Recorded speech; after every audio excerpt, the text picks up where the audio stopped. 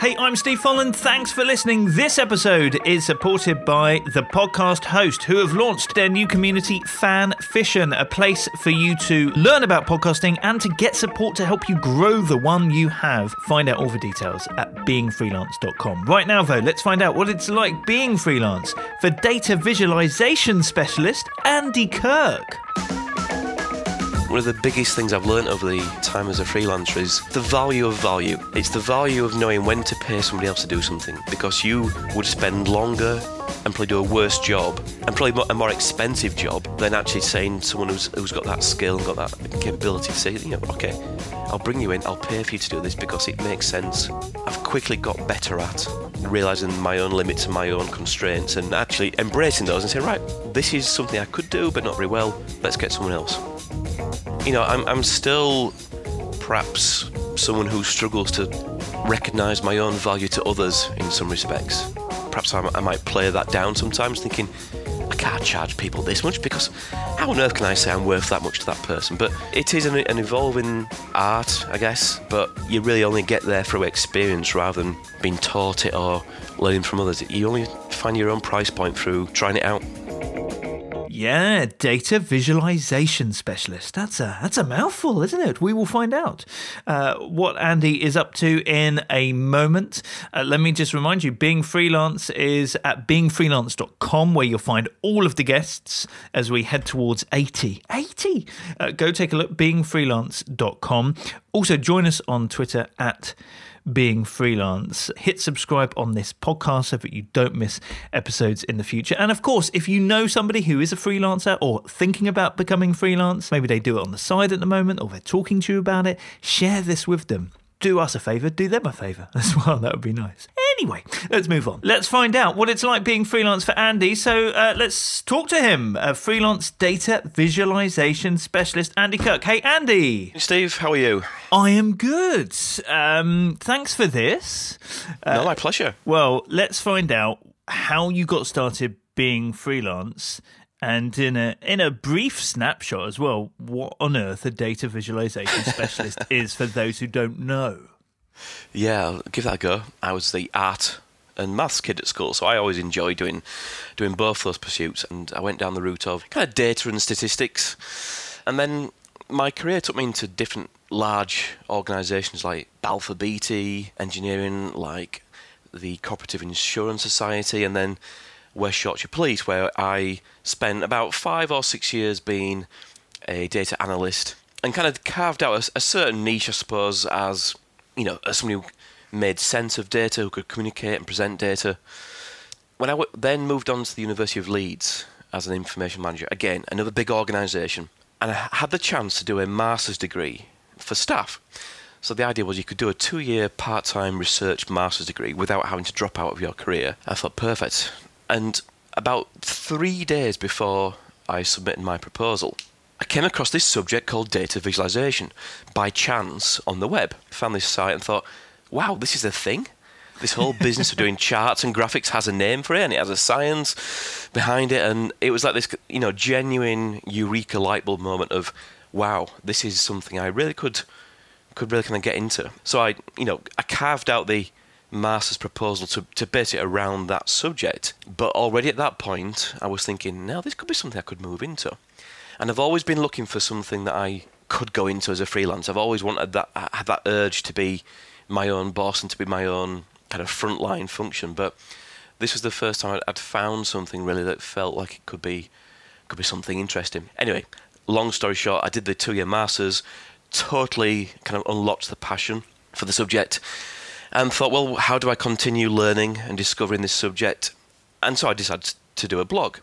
So I launched my website back in 2010, I think it was January 2010, just to kind of write about things, about charts and graphics that I see in the wild, and by writing about it publicly, you're kind of forced to, I guess, to establish a certain conviction about what you believe in and what you think's right and wrong and the practices that underlie it. So, for the first 6 months, I guess my mum and dad might have come along to read the articles and probably nobody else. But then, a few things happened. Again, they got mentioned in various posts, and you just start to build up this footfall. And then out of the blue, Walmart, of all people, came along and said, "Can you, do you offer any services?" And I thought, yes, yes, of course I do. Of course I didn't, but I had a daytime, full-time job, but this was very much a kind of part-time, own-time pursuit. But I thought, yeah, let's carve out a vehicle of some sort to do this formally. Did a little project for them. It wasn't the biggest project, but having them as a kind of first client just felt like there was a momentum there to build off. And again, cutting a long story short, a few more opportunities emerged.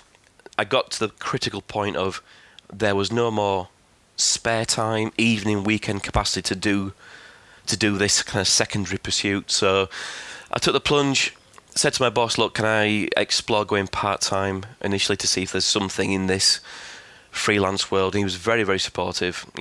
Can't thank him enough retrospectively about giving me the chance to do that. And pretty much within a week, it was kind of clear that the more daytime capacity I spent on doing this thing, the more opportunities were emerging. And basically 6 months later, after having really to serve out finishing my work, as it were, at the university, I became full-time freelance. So that's 5 years ago. Awesome. So again, it's your blog and your sharing of like absolutely your thought processes, which kind of kick-started this. Yeah, I mean, I see that as my shop window. In a sense, it's not even so much about having a portfolio that's visible. In fact, that's one of my frustrations, because a lot of my work I have to keep kind of hidden because it's for corporates, and they don't like sharing stuff that's for internal audiences. But anyway, my sales pitch is how I write and discuss and talk about the project, and how I talk about my ideas, and I guess in part the knowledge that I've developed over these years. And my largest offering is knowledge based, perhaps, rather than necessarily anything that's creative or tangible in a visible sense. So yeah, the blog has been a wonderful route to kind of getting established in this field, and the footfall that comes from the visitors therefore gives me a chance to promote the various things like training courses, like research work, like consultancy work that I do. So it's a very fortunate model that I've, I guess, stumbled across, but seems to be working so far. It's less of a shop window and more of an MRI scan. It's like, yeah, that's a fair point. Yeah, it's looking because you can't, as you say, you can't really show the work half the time, but you can show your thinking and of other things. So and people really get to know you. So when Walmart got in touch, like, how were you promoting your blog at that point? Like, how did, other than your parents, how did anybody find you? Simply by searching. I've never advertised, actually. I mean, I advertise on my own site, but I guess I'm allowed to do that. But I don't advertise anywhere else. It's simply through just getting in at the right time, and by keeping a certain frequency, I wouldn't say prolific frequency, but certainly kind of 2 or 3 times a week blog posting cycle, you get the right terms into Google, you get the right search connections, and eventually people will find me pretty much high up on the list when they're looking for data visualization support or chart design support or whatever combination of words they kind of use. How have you managed to stay consistent with your blogging, given how important it is? I think you said 2 to 3 times a week. Yeah. How have you managed to keep that up, especially once you become busy? I don't know, actually. I mean, what I've found, I think, over the last maybe 2 or 3 years is a certain tactic whereby I'll try and find a recurring series where, so for example, let me give one example to kind of make this a bit more concrete. One of the things that I do at the moment is a post called The Little of Data Visualization Design. And it's about looking at those minutiae design choices that really do make a big difference, but could be down to the smallest choice of a pixel included or otherwise, or a certain colour on a very small asset. But by having that structure of a kind of theme of post ideas, I've now got the lens when I look at other works to immediately lock onto these things. So it gives me a nice framework within which to be quite creative and quite prolific about the same theme, but on different applications each time. So I think that's one of the things that I've found easiest the last 2 or 3 years. But also because I've, along the way, I've also written 2 books. I can also use the content of those books as, as content to kind of recycle in small excerpts or snippets on the site. So I think it's something that's, again, become somewhat second nature, but I think there's a blend of repeated series posts, but also kind of one-off comments about, like recently there was a lot of focus about the graphics used in the US election, so that's an event on which you can quite easily draw some comments. When did you write your first book? I think it's 4 years ago. That was an interesting experience. I mean, when someone writes to you and says, would you like to write a book? And you think, well, this may never, ever happen again. Yes, I do. and looking back, I would never go back on the acceptance of that inquiry. But the first book was a frustrating endeavour because it was, well, first and foremost, it was printed in black and white. So the colour chapter is an odd, curious read for people who've got the print book. I mean, it's primarily an e-book, but it was printed as well. So the experience with the publishers wasn't the best, and it was also released on the 26th of December, which is a little bit of a black hole in terms of getting the even with people receiving Amazon vouchers for Christmas, this isn't the book that they're all diving onto the web to find. So I'm glad I did it because it gave me so much experience of the writing process and also, I guess prepared me for the discussions that you need to have up front about, how will this be printed and when will it be due? But it did set me up for the second book, which I had the chance to work on over the last couple of years for Sage Publishers. So that was in full glorious Technicolor and published in the summer, which was a better market position. So, again, that the second book was the book I always wanted to write. I had to do the first book, which was okay. Don't get me wrong, 3 stars. But the second book was certainly the one that I'm most proud about. After you wrote those books, how did you use them? Because I've heard them described as like the ultimate business card or whatever. Like, what was your experience? Yeah, and I think that's exactly what it is in a sense. It's it's not a moneymaker by any means. But the book acts as 2 things. It's the visible kind of credentials builder, and it's something you can hold up in front of people and say, yes, I've written that. And certainly in this field, you kind of have to write books because everyone else is doing. So if you don't, it's almost kind of a sense of being left behind, I guess. But secondly, in doing that, you're going through a process of research and personal development because, again, you're fine-tuning your approach to thinking and rationalising all the critical thinking about this subject and how you would then impart that to others, which is the job I'm doing when I'm doing training courses. And training courses are probably the most, important revenue builder for me on that front. So I can translate the work I've done in writing the book back into the materials that I then deliver in my training courses and the teaching that I do at, for example, at Imperial College. So it kind of all kind of leads back. It's all part of the same process. It's something that does take a hell of a lot of time. It does take a lot of energy and motivation because you're not getting paid at that time to write the book. So it does require a certain discipline, I think, but it's certainly worth it. I would never ever undo what I've done. Let's rewind ever so slightly then to the point when Walmart get in touch and you didn't actually have any services. Yeah. So how have you evolved, like services wise, over the years?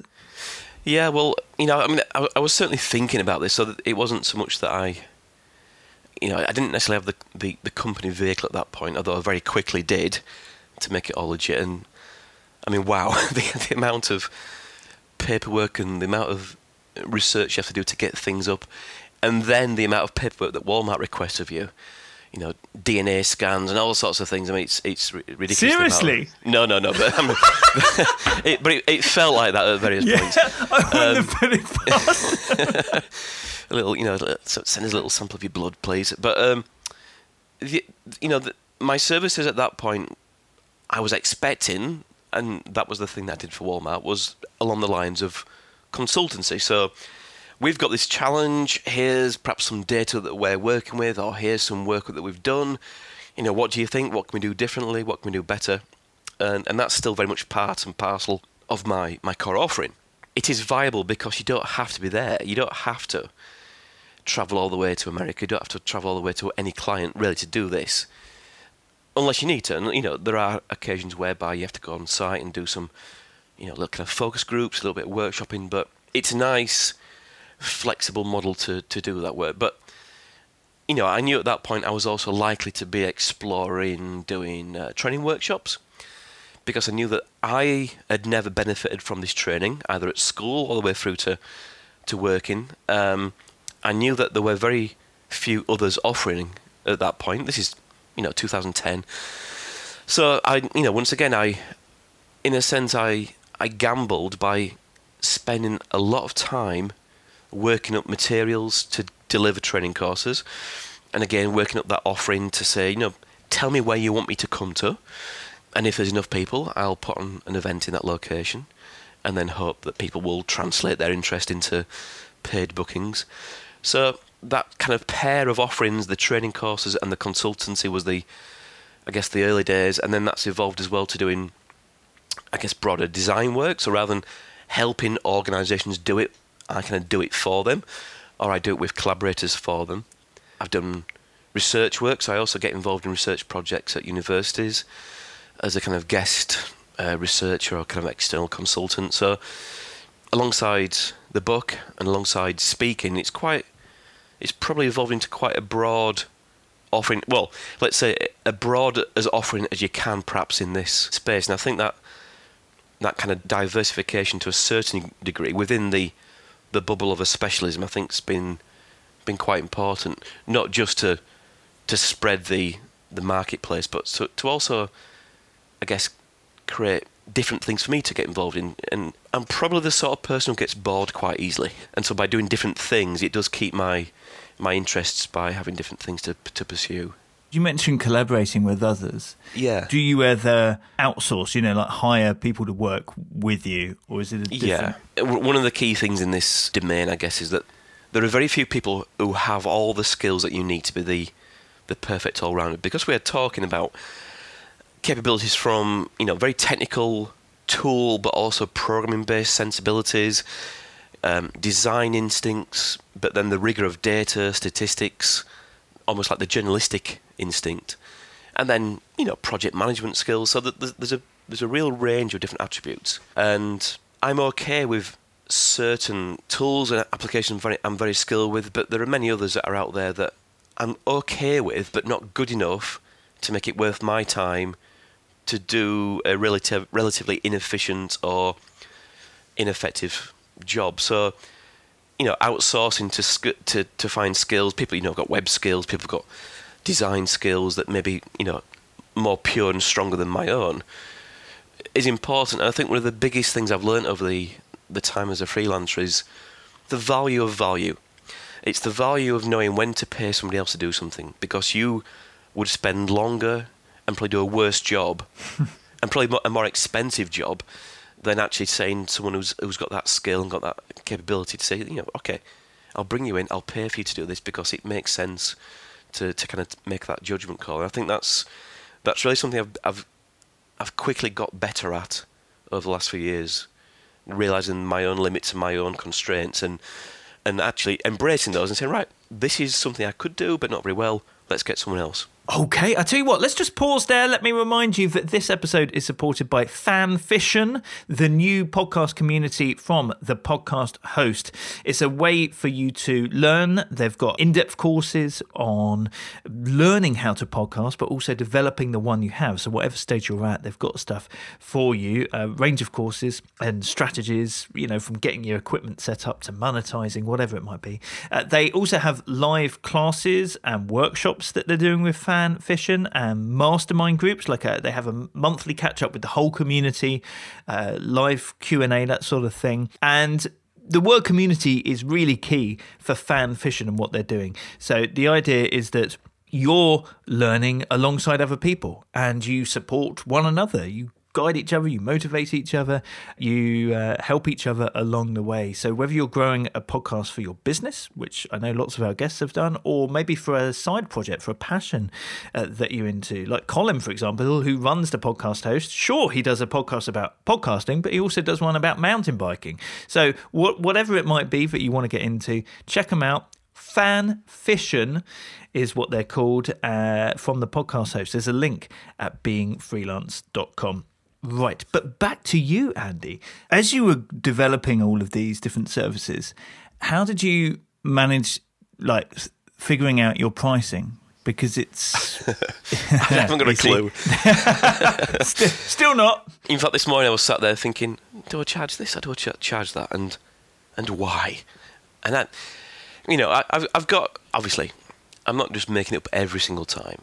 I've done a bit of research in terms of what, let's say, competitors or similar enough competitors are doing. But it is very difficult. And, I'm still perhaps someone who struggles to recognise my own value to others in some respects.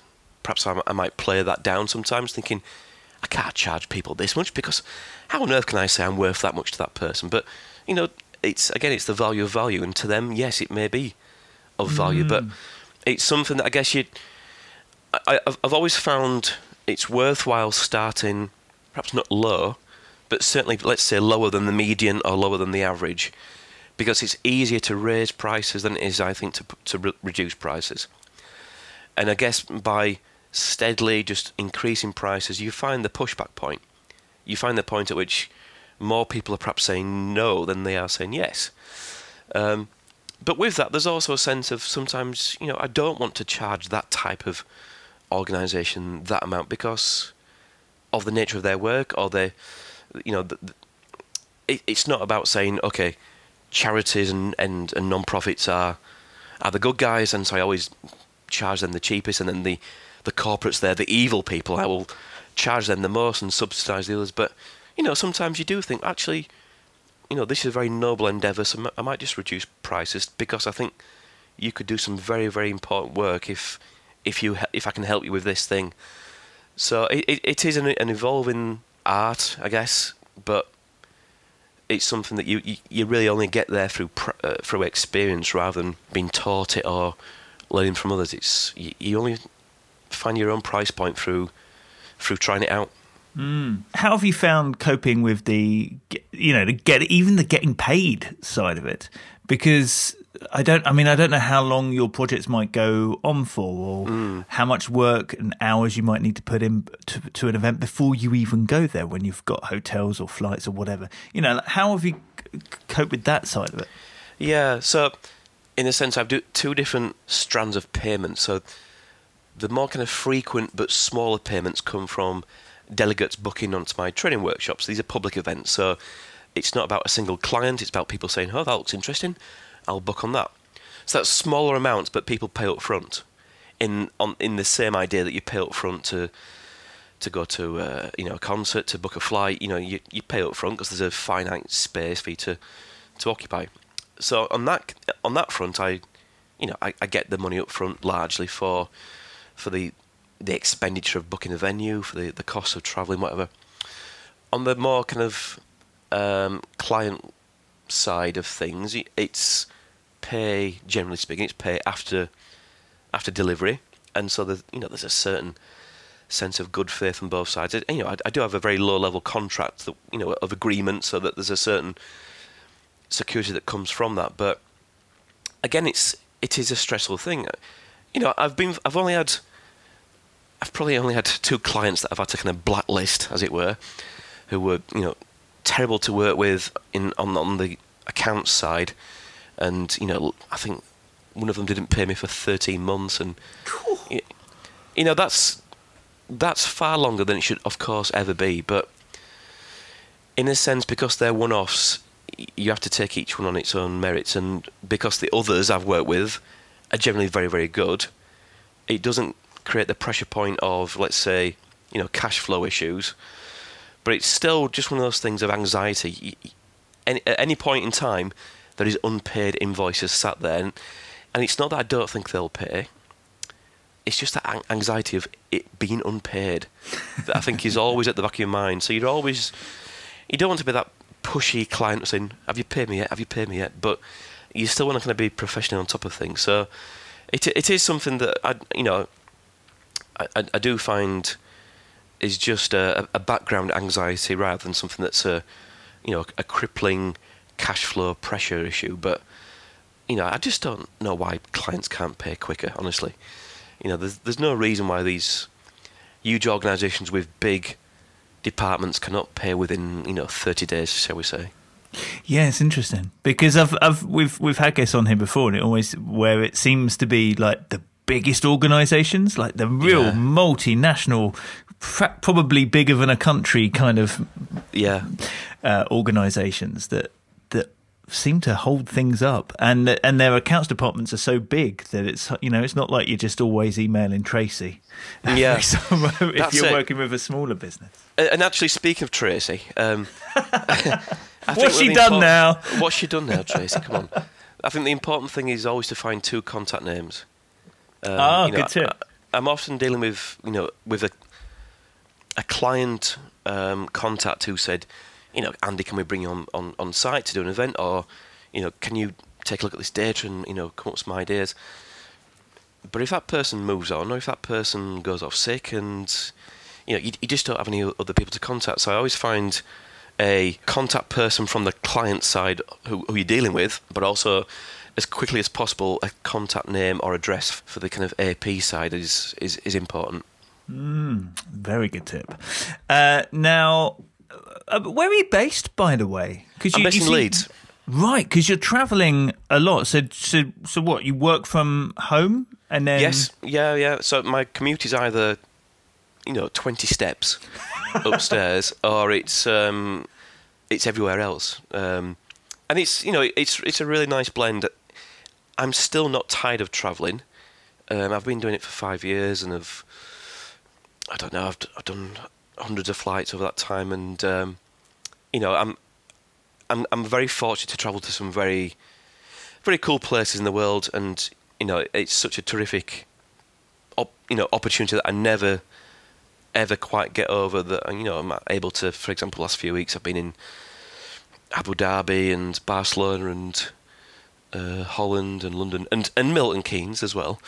And it's something that I really treasure the chance to get around. It can be tiring, but it's certainly worth the effort, because you get to visit these places and meet new people and actually find that everyone's facing the same challenges. Everyone's trying to get over the same bump in terms of this huge deluge of data they're dealing with, but they just need a bit more help. So it does make it quite a portable endeavour, shall we say. And I suppose each of those trips just brings more awareness to who you are. Yeah, it does. And going back to the idea of, how do I show my work? Well, I suppose in a sense, whether it's interesting for people or not, part of my social media output is to kind of almost narrate the travels and to narrate the clients and these trips, because it makes it a visible thing that I'm doing, even if it's not the actual consequence of that work that I'm doing. Social media, especially Twitter, for this subject in particular, Twitter is a very visible and active community. So just dropping a few tweets, a few Instagram photographs does again just add that extra layer of visibility to the stuff I'm doing. Yeah, I like that. So you're on social, you're not just sharing your blog posts, you're sharing like your literal journey as you're going around. Yeah, that's right. And and along the way you're building a sense of busyness and of the diversity, and also by showing the places that you're travelling to, potential clients in those regions realise that, okay, well, this guy might be based in Yorkshire, but he's not just anchored there for forever, so it's something we can maybe bring him in to do something for us. Now, I always do this thing where I ask for 3 facts about yourself to make 2 true, 1 a lie, and let me figure out the lie. What have you got for me? Okay, so this was a challenge, but I found 3 things. Let's see how you get on with these, Steve. So, Two of these are from when I was a kid, and one is from more recent times. Number one, when I was a kid in the 80s, I was on a tour of the House of Commons with my parents, but also on the same tour was the then governor of Arkansas and his wife and daughter Chelsea, brackets, aka the Clintons. Number two, also as a kid, I was once pushed over to the ground by Sir Bobby Charlton. Number three, this is more as a grown-up, I once recorded an angry consumer piece for BBC Watchdog programme, but it was never actually aired because I got my facts wrong. Wow! I'm gutted that one of these isn't true. So you visited the House of Commons, and the Clintons were before you would have known. Like, before Bill took office, this was the late 80s, yeah. So is it only in hindsight that you realised that they were there? No, because when I was there, Chelsea, who was, I think, probably the same age as me, said, "Hi, I'm Chelsea. My dad's the governor of Arkansas."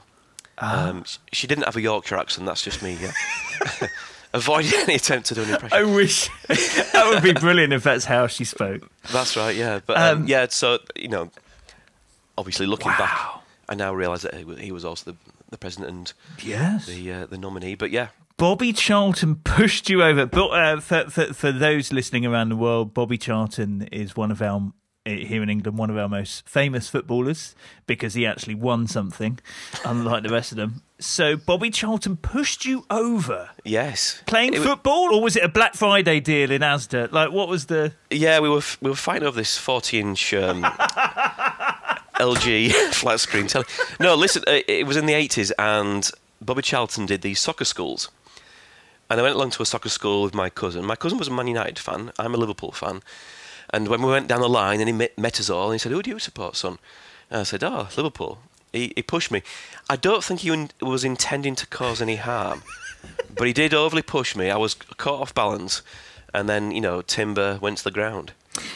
And what was it? So Watchdog is a TV show over here where they put dodgy companies to rights, basically. Yes.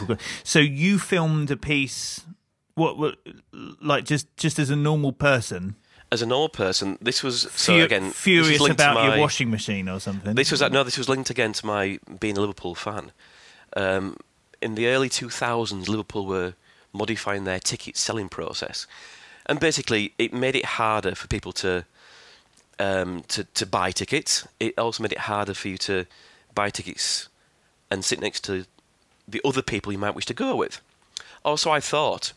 But that was my basis of being angry, and I was invited down to do a piece for Watchdog outside Southport Football Club. And basically, my anger was the fact I couldn't book tickets to go with my wife, and that was the central piece of my outrage, and it was wrong. I absolutely could book a ticket with my wife, so it never actually went to air. There were other things as well, but I didn't focus on those. But okay, these are all excellently told. You're a very good liar. Thank you. But I don't believe the Clintons were at the House of Commons the same time as you. That's the lie. Oh, you're absolutely right, Steve. Yes! God! What I am glad about is that means the Bobby Charlton story is absolutely true. Which is yes, I was pushed to the ground by Bobby Charlton. Now, if you could tell your younger self one thing about being freelance, what would that be? I think it would be, so on the basis that my younger self was always looking out for something that they could do as a freelancer, I would say keep persevering, keep on the lookout, keep working hard to find those opportunities, but don't just jump at the first thing that comes along, because the first thing that came along for me would now have me down as a very failed crepe van owner. So wait for the right passion, wait for the right moment, but also, again, don't jump into it. Spend time doing the kind of part-time, the personal time, the evenings and weekends. Really wait till you've reached that point of there's just no more space to really kind of push yourself into this, and only then jump into it. But don't jump into something cold. Give yourself time to realise that this is the right thing to go into.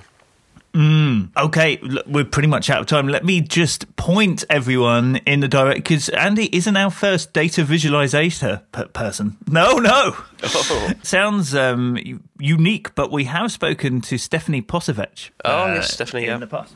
So I'll put a link in the show notes to her episode as well. That was back in June 2015, so you can go back and listen to what she was up to as well. Which, I mean, as all of these things prove, a similar job title, but very different story as well. So interesting to hear Stephanie's side of it as well. Andy, thanks so much. Check out beingfreelance.com, everything that Andy is up to with visualizing data, find out everything he's up to.